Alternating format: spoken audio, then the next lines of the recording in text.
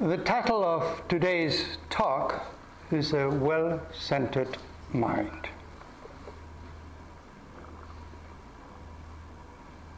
I'd say that a well-centered mind, a well-focused mind, is, to me, unquestionably, a prerequisite for a satisfactory existence.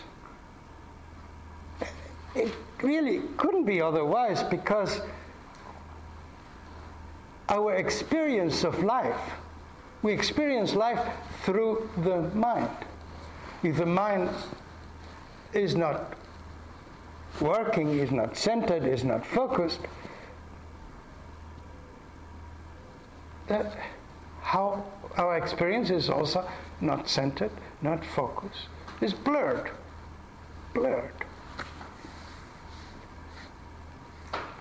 We experience mind through the five senses, the five ordinary senses, plus a sixth one.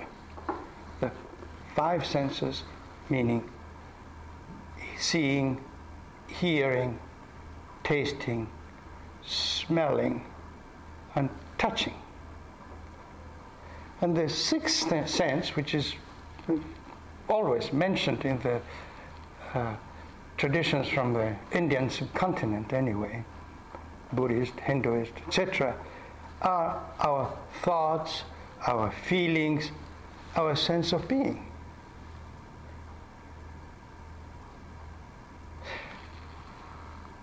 You see, we don't connect with the world out there only, we also connect with the world in here. In fact, consider the sense of touch.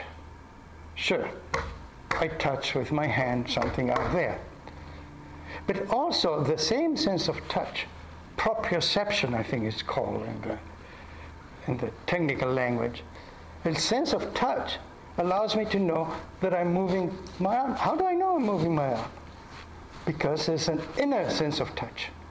So touch also turns inwards, right?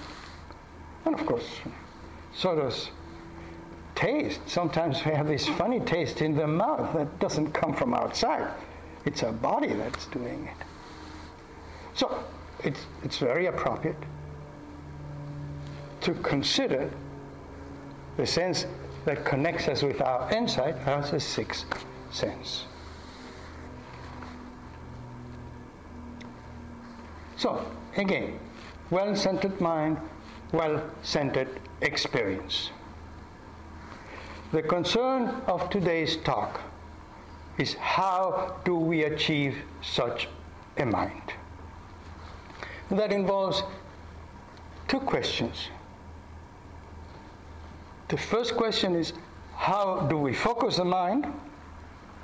And the second question, where do we focus the mind onto? I'll take these two questions in order.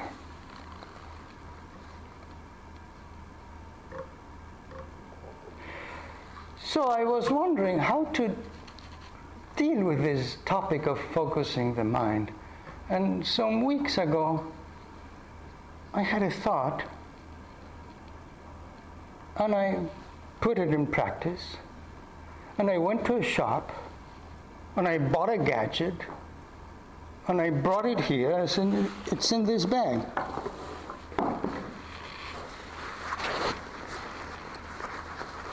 So let me be a little mysterious for a moment. Maybe you've guessed what I have in there? Maybe not.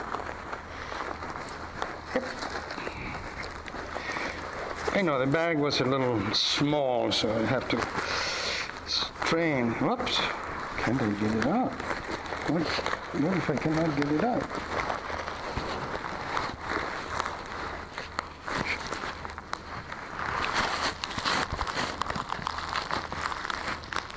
It's coming, but slowly.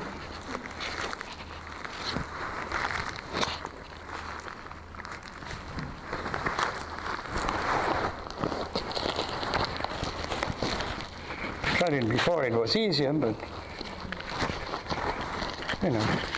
should have gotten a bigger bag too. There it is.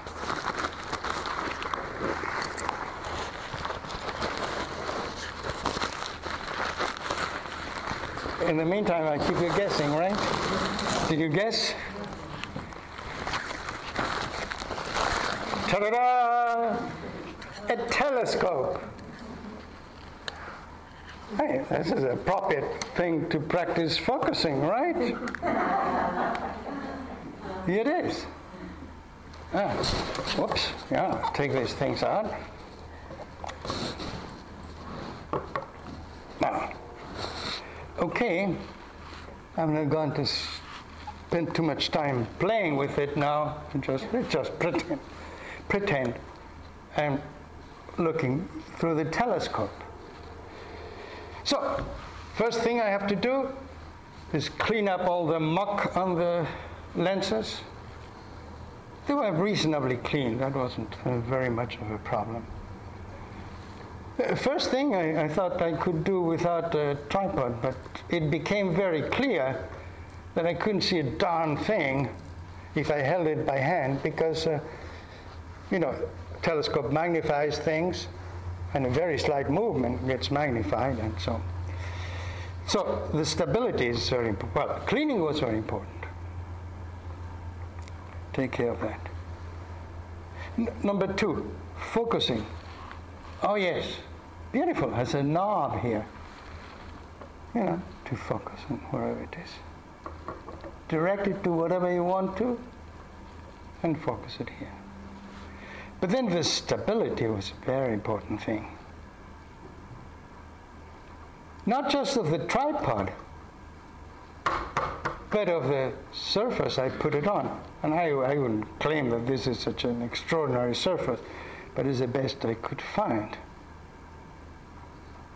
So finally, when the thing wasn't shaking and it was clean, and I learned how to focus it, I could make some reasonable observations, coherent observations of whatever it was, And but it took some practice. It didn't work out just immediately. So why am I talking about the telescope? Simply because it's a metaphor, an analog for the mind.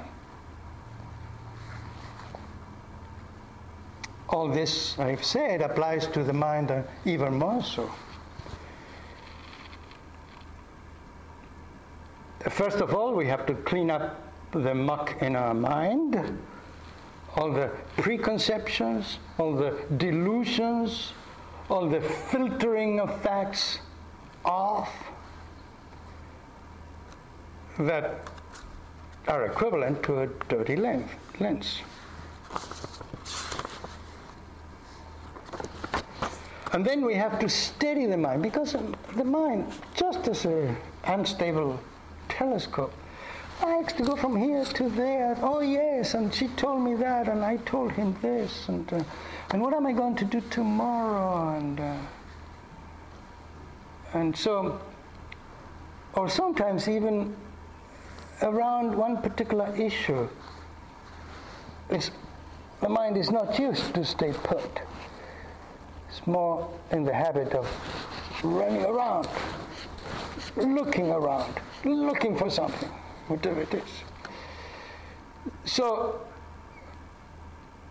we need to stabilize it and practice the stabilizing. And then focus, but we don't have a knob, so again, it takes a lot of personal practice. I'm going to be with the breath. Let me narrow the focus on the breath and stay there.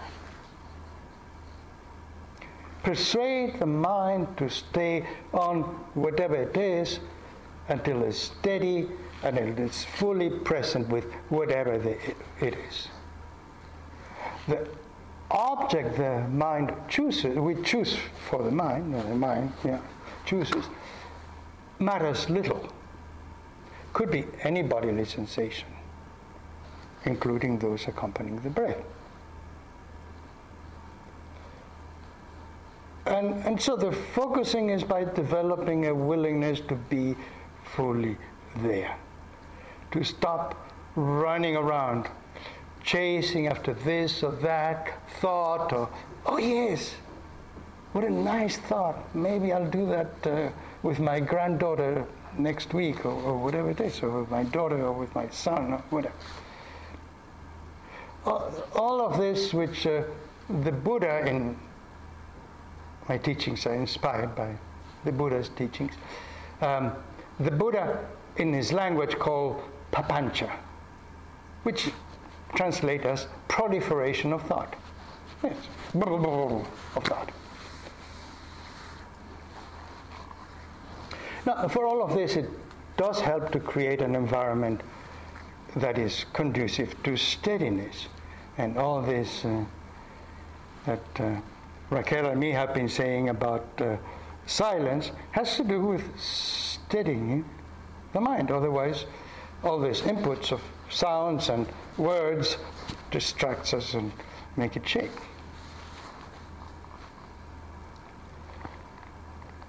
So, in the retreat, we have some precepts that we abide by, and a major precept is silence. That is silence of conversation. Of course, I'm talking, and in the inquiry you will talk, and in the groups you'll have an opportunity to talk to. But whatever talk emerges is from a background of silence, from a steady base of silence. There are a few other precepts that we abide by on retreat, and it's a good time to mention them. 4 more. There's a total of 5 precepts. Very simply. Precept number 1, no killing. Obviously, killing of things like little bugs or whatever. Just to practice tenderness towards the world, tenderness towards the bugs. If they bother us, well, stay with the bother and take it out in some way, but don't kill it. Practice that. It's not so much for the sake of the bug that I'm saying this. This is for the sake of your mind. Because the bug that you kill keeps bugging your mind. Maybe forgiven for the plain words. That's of the 4 precepts besides silence. That's number 1. Number 2 is not taking anything that's not freely given. Very simple. And again, it's not that anybody is going to engage in stealing things, but just for the tranquility of your mind, don't do anything that you think is not right. Precept number 3, no sexual activity. This is not in any way a condemnation of sexual activities. Simply, this is not the place. This is a place to keep your mind and body tranquil. And 4th and finally, no taking of intoxicants. Meaning, not drinking wine, beer, or whatever it is that you might wish to drink, and which again quite normal to drink wine sometimes. Why not? Just here, keep your mind as tranquil as you can.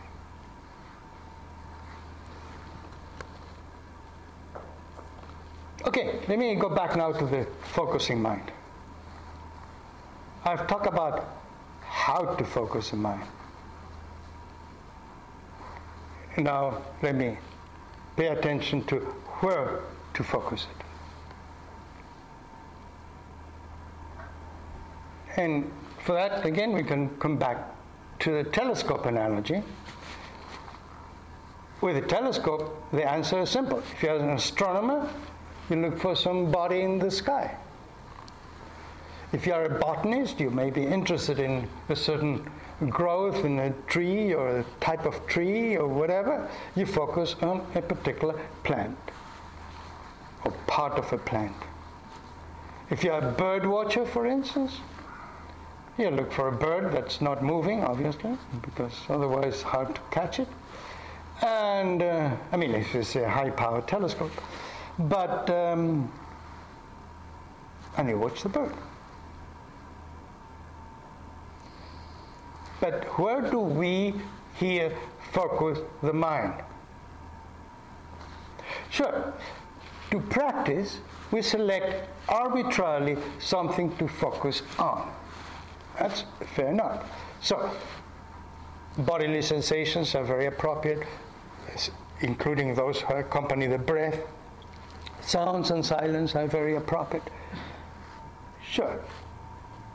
But our goal here is not to figure out the mechanics of the breath, the mapping of sensations, or the patterns of sounds. Not at all. Although I can't resist this. I remember the first time I meditated some 20-odd years ago, 27 years ago. I was a scientist, a full-fledged scientist, imbued in the techniques of science. And I was so excited because now, with all my attention on the breath, I could use what I learned to teach physiology, which was one of the topics I taught. Oh, yes, I have a new angle to understand the breath. Well, I've gone a long ways from that. It's okay, you know. We are who we are. Where I am now, I understand very clearly that the breath is just a training tool. But what is the real goal of the practice of us, where to focus our mind on? It's hard to say this without sounding verbose, you know. In my notes I said, the goal of practice is to penetrate the depth of our being, of our mind. Now I read it, it sounds a little verbose, but I mean it. I mean, let me explain a little better, perhaps. This particular school of practice, this particular tradition, that of course comes from the Buddha, in the language of the Buddha is called vipassana, or vipassana, which in English translates as insight.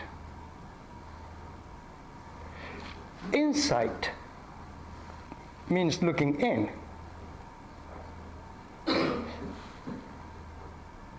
Although it's spelled inside with GHT, it also could be called inside meditation. It's not outside meditation, it's inside meditation. So, how do we become inside meditators, not outside meditators? Well, I thought of the metaphor of the telescope again. And I thought, oh, maybe if I try hard enough, I could turn it into a U. Well, I mean, it'd break, of course, if I do it by hand. But maybe somebody could fabricate a U-shaped telescope, goes back. That's not it either, you know. Because it'd be, again, treating me, the observer, as the observed. Whenever we look through a telescope or through science, we have observer and observed separate. And here, they come together. And we don't have the ordinary tools for that. That's why meditation is such an esoteric device, esoteric practice. Nobody's invented an inner scope. telescope, yes, but inner scope. But in a way, there is the equivalent of the inner scope, if we really pay attention of our experience in the world. Because sometimes, as we observe something outside us, we let ourselves be deeply touched by this miracle of opening up to the world. Let me give a very concrete example. And I've got permission from Raquel to tell this, although maybe she doesn't know what she has allowed me to do. Because, in the evening, she gets carried away by the moon. Oh, come, see the moon. She pulls me out to the garden or to the window to see the moon. Particular full moon, of course. But then I thought about this, and I understood it much better. It's not that it's only her experience. I have it too, but I'm not so open about it. When Raquel, or when any of us like her, really look at the moon and let this observation touch us, we are opening ourselves to ourselves. We are turning on an inner scope. There's a wondrous world that becomes available to Raquel or to any of us in that same condition. And it doesn't have to do with the moon. It has to do with the mind discovering its own capacities. And again, it's hard to explain it. Let me just get a poet to help me this. This is from Kabir, a visionary poet of 15th century India. He said, "Don't go outside your house to see the flowers. My friend, don't bother with that excursion. Inside your body there are flowers. One flower has 1,000 petals. That will do for a place to sit.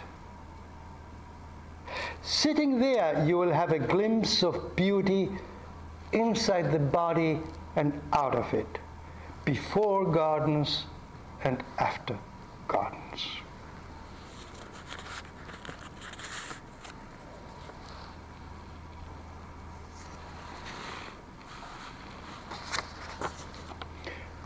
And in a different mode, but about the same thing, there's this quote from the Buddha's scriptures that I'm very fond of.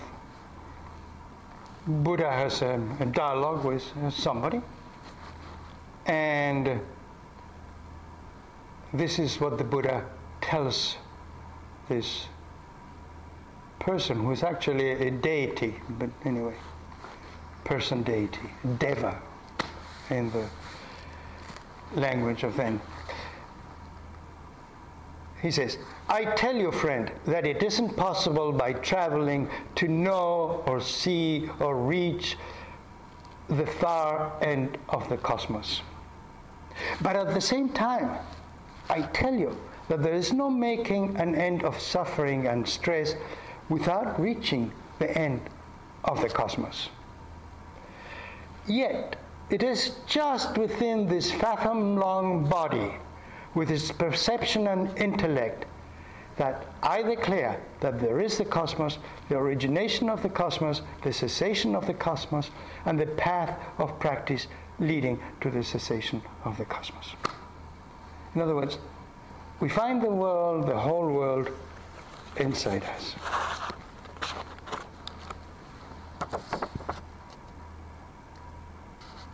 And then, of course, there's my very dear St. John of the Cross, whose language is incredible. And this is what he says in the Canticles, in one of the Canticles.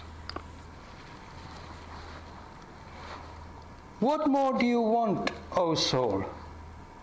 What else do you search for outside, when within yourself you possess your riches, delights, satisfaction, fullness, and kingdom, your beloved whom you desire to seek? Your beloved is God, of course. Be joyful and gladdened in your interior recollection with him, for you have him so close to you. Desire him there, adore him there. Do not go in pursuit of him outside yourself. You will only become distracted and wearied thereby, and you shall not find him, or enjoy him securely, or sooner, or more intimately, but done by seeking him within you. There is but one difficulty. Even though he does abide within you, he's hidden. Nevertheless, it is vital for you to know his hiding place, so you may search for him there with assuredness. And this, soul, is also what you ask when with the affection of love you question, where have you hidden?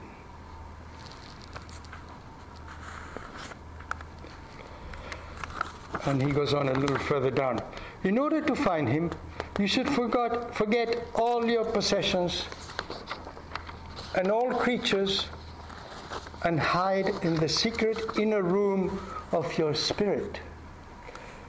Remaining hidden with him, you will experience him in hiding, in a way transcending all language and interpretation. Come then, O beautiful soul, since you know now that your desired beloved lies hidden within your heart, strive to be really hidden with him, and you will embrace him within you and experience him with loving affection. Note that he calls you to this hiding place. Come, enter into your inner rooms. Shut the door behind you. Hide yourself a little, even for a moment, for this moment of life on earth.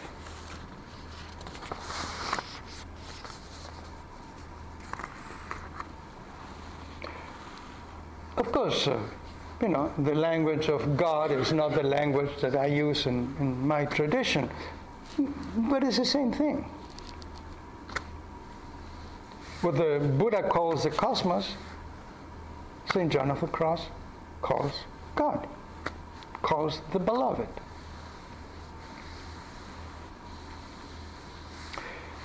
So, I found St. John's exhortation enormously powerful. The question is, are we ready to enter our inner rooms?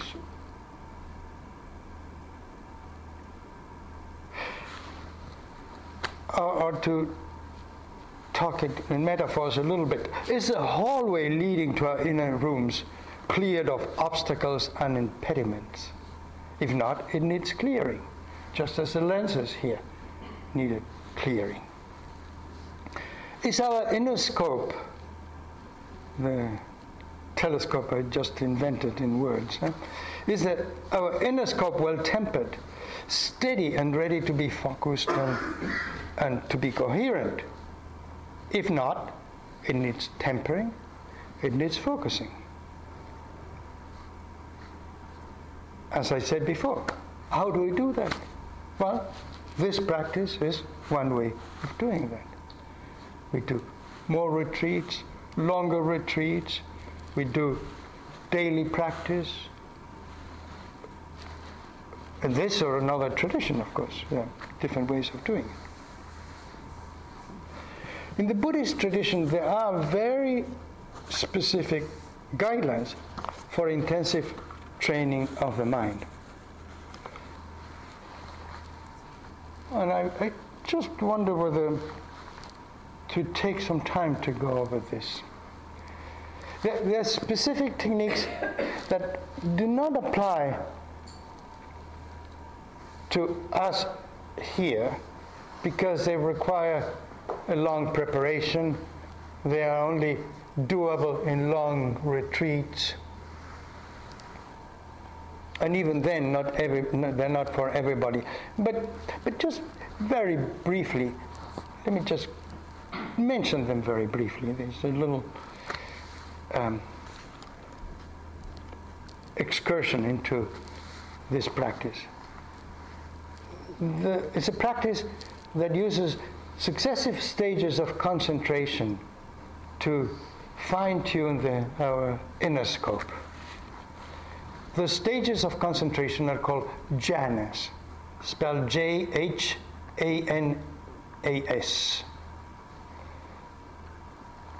And,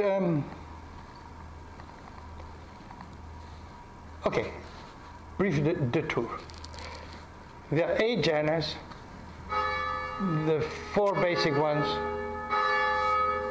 It's the only ones I'll talk about, anyway. But let's do a little reverence to the sound too.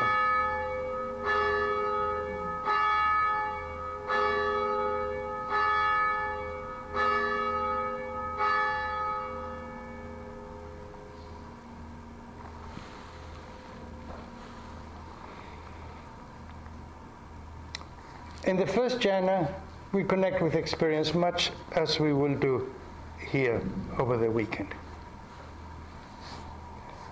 We're still thinking, in the form of talking to ourselves at times, or just plain thinking. And the progression through the jhanas, it means dropping things gradually, so that our hallway is clearer, doesn't have many obstacles. So the thinking is okay, fine, but it gets in the way to greater depth. So we drop the thinking. Lo and behold, what can happen, what we invite to happen, but we don't force this to happen, is that we start feeling a great sense of bliss. Sometimes physical bliss, sometimes mental bliss, and that escalates. Because when bliss comes to us, we light up inside. Like the bliss of Raquel looking at the moon. Or maybe the second jhana. But then we come to a point where this bliss is a bit too much. It's almost on the way. It's too attractive. We are mesmerized by it, but stops us from going further. So we need to discover a way to say, okay, now I allow the bliss to drain away, and we enter a stage of tranquility, which is different from bliss and rapture. Sometimes the rapture even has it moving, you know. So we enter a stage of tranquility, which I describe as an afterglow. It's like an afterglow that comes to us. That's the third step. But this tranquility is still a little shaky. Then we get to the fourth jhana, which is a stage of profound, calm, steadiness, equanimity. And there we've got a solid basis, like for the telescope. Only this is for the inner scope, to really observe. So, this jhana practice is quite seductive, and sometimes we have a hard time moving from one jhana to the next because... So I just want to share with you what some people have said about jhanas after teaching a lot, This, for instance, comes from Ajahn Chah, one of the great 20th century Thai Buddhist masters. He says, when extraordinary blissful clear states arise from insight meditation practice, he's referring to the jhanas, do not cling to them. Although this tranquility has a sweet taste, it too must be seen as impermanent and unsatisfactory. Absorption, that is states of concentration, great concentration, is not what the Buddha found essential in meditation. Do practice without thought of attaining absorption or any special state. Just know whether the mind is calm or not, and if so, whether a little or a lot. In this way, it will develop on its own. So, having told you a little bit about the jhanas, I don't want you to be too seduced by it and say, oh yes, that's what I need to do next. And here again,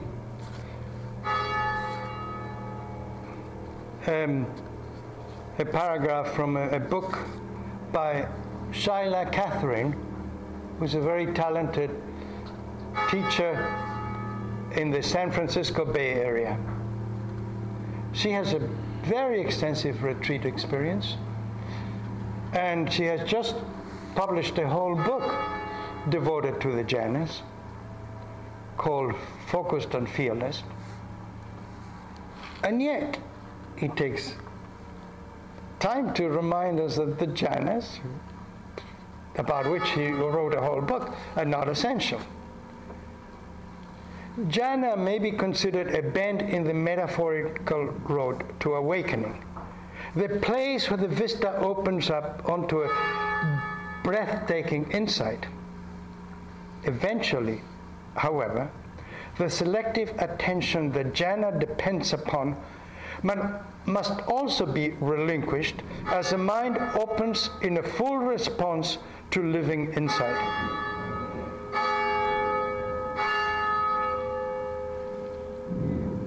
Ultimately, the path leads beyond the force of grasping, beyond the duality of this and that, things and nothing, confinement and spaciousness, form and formlessness, and beyond any subset of concentrated states.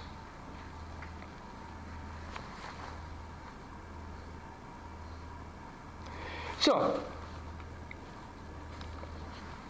it's good enough just to practice without having to attain any landmarks like first jhana, second jhana, third jhana.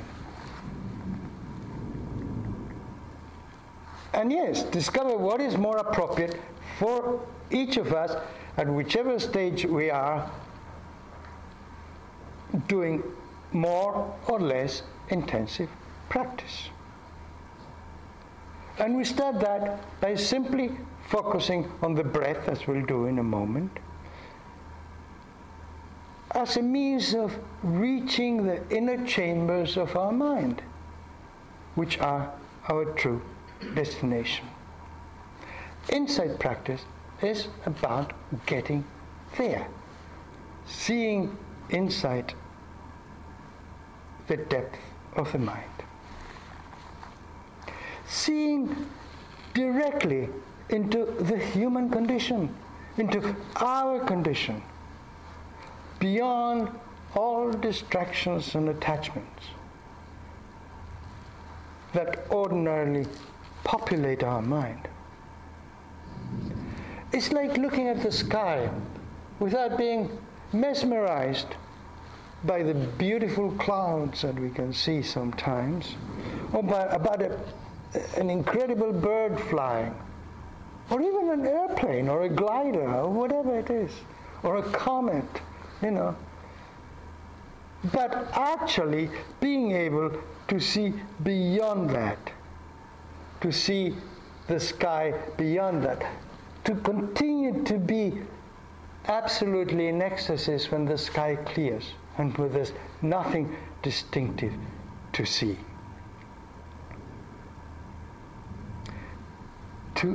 To open to the sky in all its emptiness. Not to dismiss the items, but neither the items, the clouds and the birds and the glider, whatever, but not to cling to them, to see their emptiness as well. This is what the Buddha called to see things as they are. But I'm kind of getting ahead of myself, because to see things as they are is the title of tomorrow's talk. As for today, in a few moments, I'll reiterate to you how to focus the mind and offer more specific instructions. And so we'll have the opportunity to explore what it means to turn the mind inwards, to see firsthand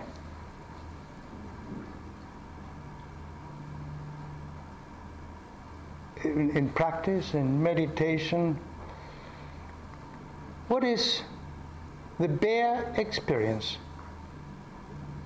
of life that pervades us.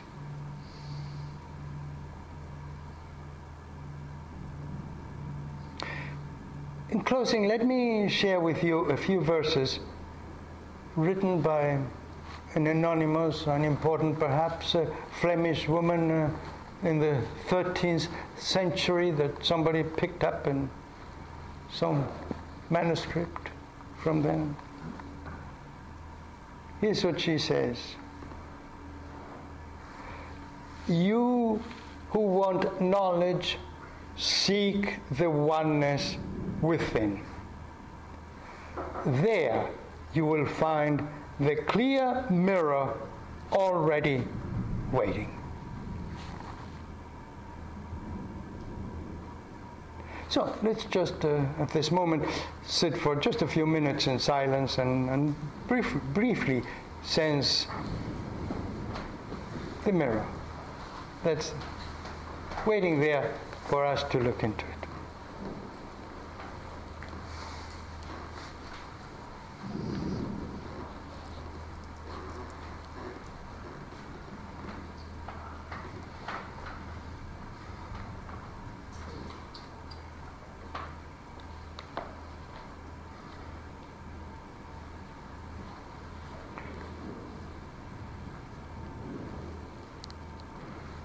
The mirror that seems to echo the thunder and resonates with it.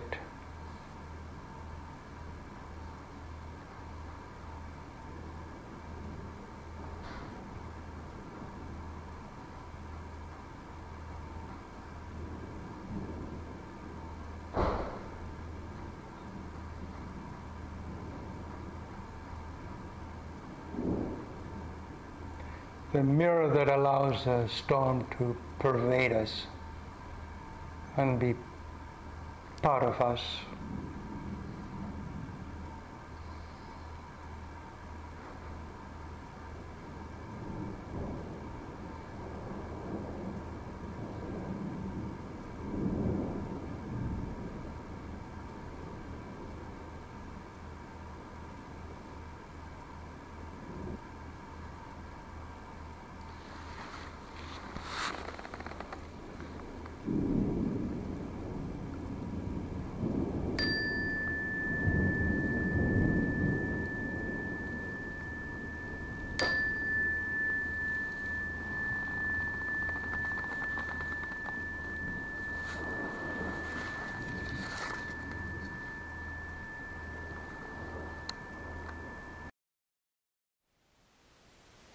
Thank you for listening.